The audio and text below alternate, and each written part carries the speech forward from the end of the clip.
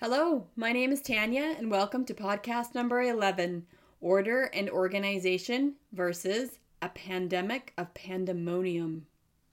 Be brave enough to embark upon the adventure of a lifetime. Welcome to my podcast about how to strengthen and create intentional families. It is great to have you with us. I hope your week was abundant. Was it a garden week, a desert week, or a jungle week for your family? Is there a sheepdog in your desert? Whatever your family looks like or feels like at any given moment is okay, and each is beautiful in its own way. We are here to strengthen the foundation of whatever type of family you have with what I call the foundational 5: balance, structure, faith, personalization, and practice. Was there structure and order in your family growing up? Or was every day anybody's guess, with no one really knowing what was going to happen next? Were there things that were predictable, like family dinners and family prayers? Was there a regular chore time or instrument practicing time? Was there a regularly scheduled homework time? Or maybe your home had so many people that every day people were just going here, there, and everywhere. Or it's possible that your family was strictly regimented and each day was completely spelled out right down to the very minute.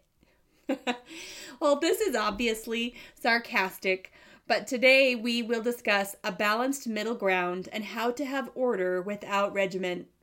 On our ranch growing up, we had 2,000 head of sheep. Have you ever tried to herd sheep? It is almost impossible, like trying to herd cats or chickens. One day, we were out in the fields and my father was trying to get the sheep into another corral, and he didn't want the sheep coming through this opening in the fence. So he stood me right in the very center of that opening and said, "Don't let any sheep through this hole." I was determined to be obedient, as several sheep started running in my direction. I waved my hands and tried to be as large as possible. However, I must not have been very intimidating because the sheep ran right over the top of me, and before I knew it, I was in the dirt, with many other sheep jumping over the top of me to escape through that hole. I was terrified. There were sheep running everywhere. It was pandemonium. I can't remember my father's reaction to this event. Maybe he realized I wasn't as big as he previously thought, but he did eventually buy a sheepdog. So a quote from Maria Montessori said, "The small child cannot live in disorder. Order is for him or her a need of life, and if this order is upset, it disturbs the child to the point of illness. The child protests, which seems like mere caprices. There are really vital acts of self-defense." Close quote. The Mindful Journey adds, "Order is essential to the development of a child. This predictability of knowing where to find things allows the child to feel secure and to trust themselves and the world they live in. Order helps children to organize the information around them. The need for order is a natural human tendency. It enables one to recognize patterns, cause and effect, and sequencing. It provides security and allows people to make predictions and assumptions based on their experiences." As a mother, I was very thankful to discover the family binder. It might sound a little archaic now, but it is a tremendous help to keep our home in order and avoid pandemonium. Each year, I update the family binder with new topics and new folders and adjust it to the needs of a growing family or an empty nest. In our present culture of digital information, there are many places and ways to keep order in your household. You could use my idea of a family binder, or you could digitize it in any way. You could color coordinate your binder into topics, or you can make it as simple or as complicated as you want. I vote for simple as possible to get the job done.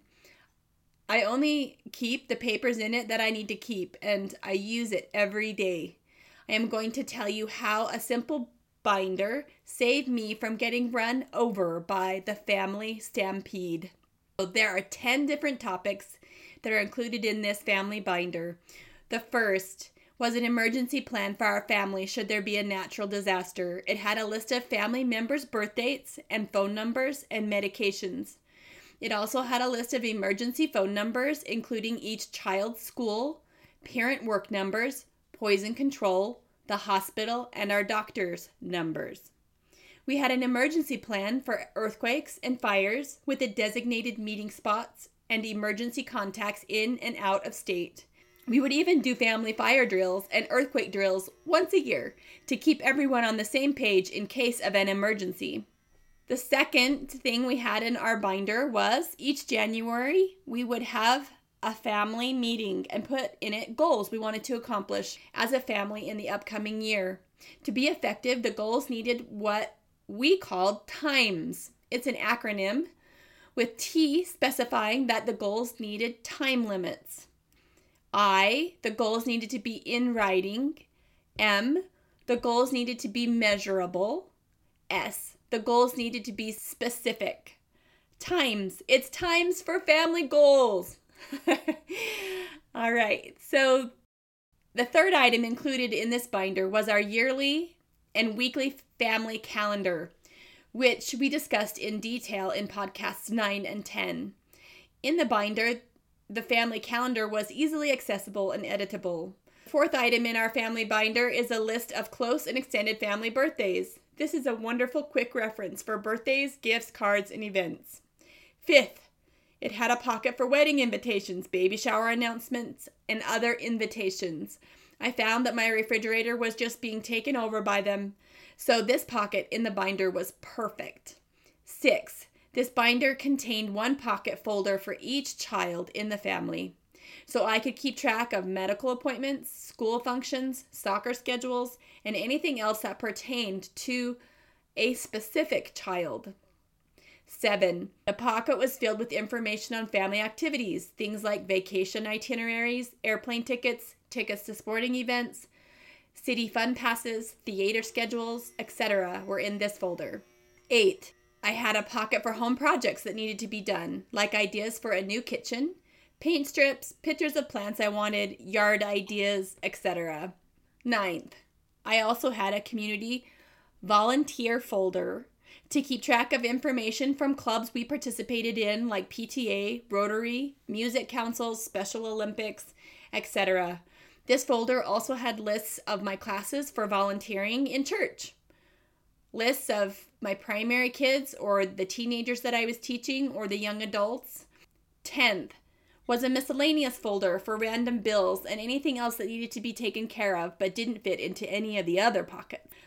A quote from the McGrath Institute, University of Notre Dame, states, "The fact is that we parents, especially those who work in or from the home, set the tone for our families.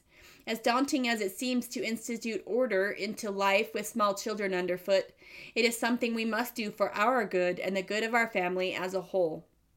Parents are responsible for setting the tone and pace of family life. Toward this end, we need to use all of our God-given talents, including the gift of time." Saint Jose Maria Escriva, often called the saint of the ordinary life, said, "Order will bring harmony to your life and lead you to perseverance. Order will give you peace in your heart and dignity in your composure. The virtue of order helps us to use and live our time well.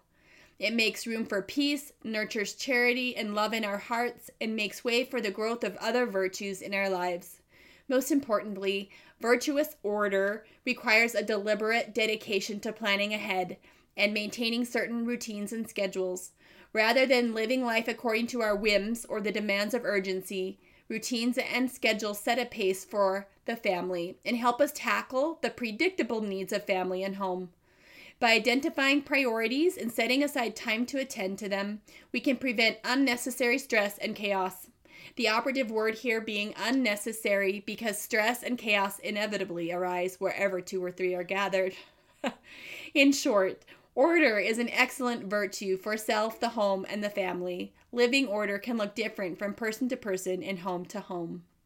In summary, order in our homes versus pandemonium will make our homes safe places to be and grow, and places where families can all learn and love. One way to establish order is to have a family binder for all of the inevitable paperwork, with 10 separate folders for emergency planning, family goals, family calendaring, family birthdays, a pocket folder for each individual child, family activities, home projects, community volunteering, and a miscellaneous folder. Organizing this binder is like buying a trained sheep herding dog. They are incredible at herding sheep and know exactly how to do it. Researchers have used GPS data to reveal the mathematical secrets of how sheepdogs do their job. The new model helps to explain why one shepherd and a single dog can herd an unruly flock of more than 100 sheep. Wow, I think that's great. Meaningful and intentional learning is goal-oriented and the active creation of knowledge. So in this podcast, I offer challenges and encouragement to help you create and apply knowledge.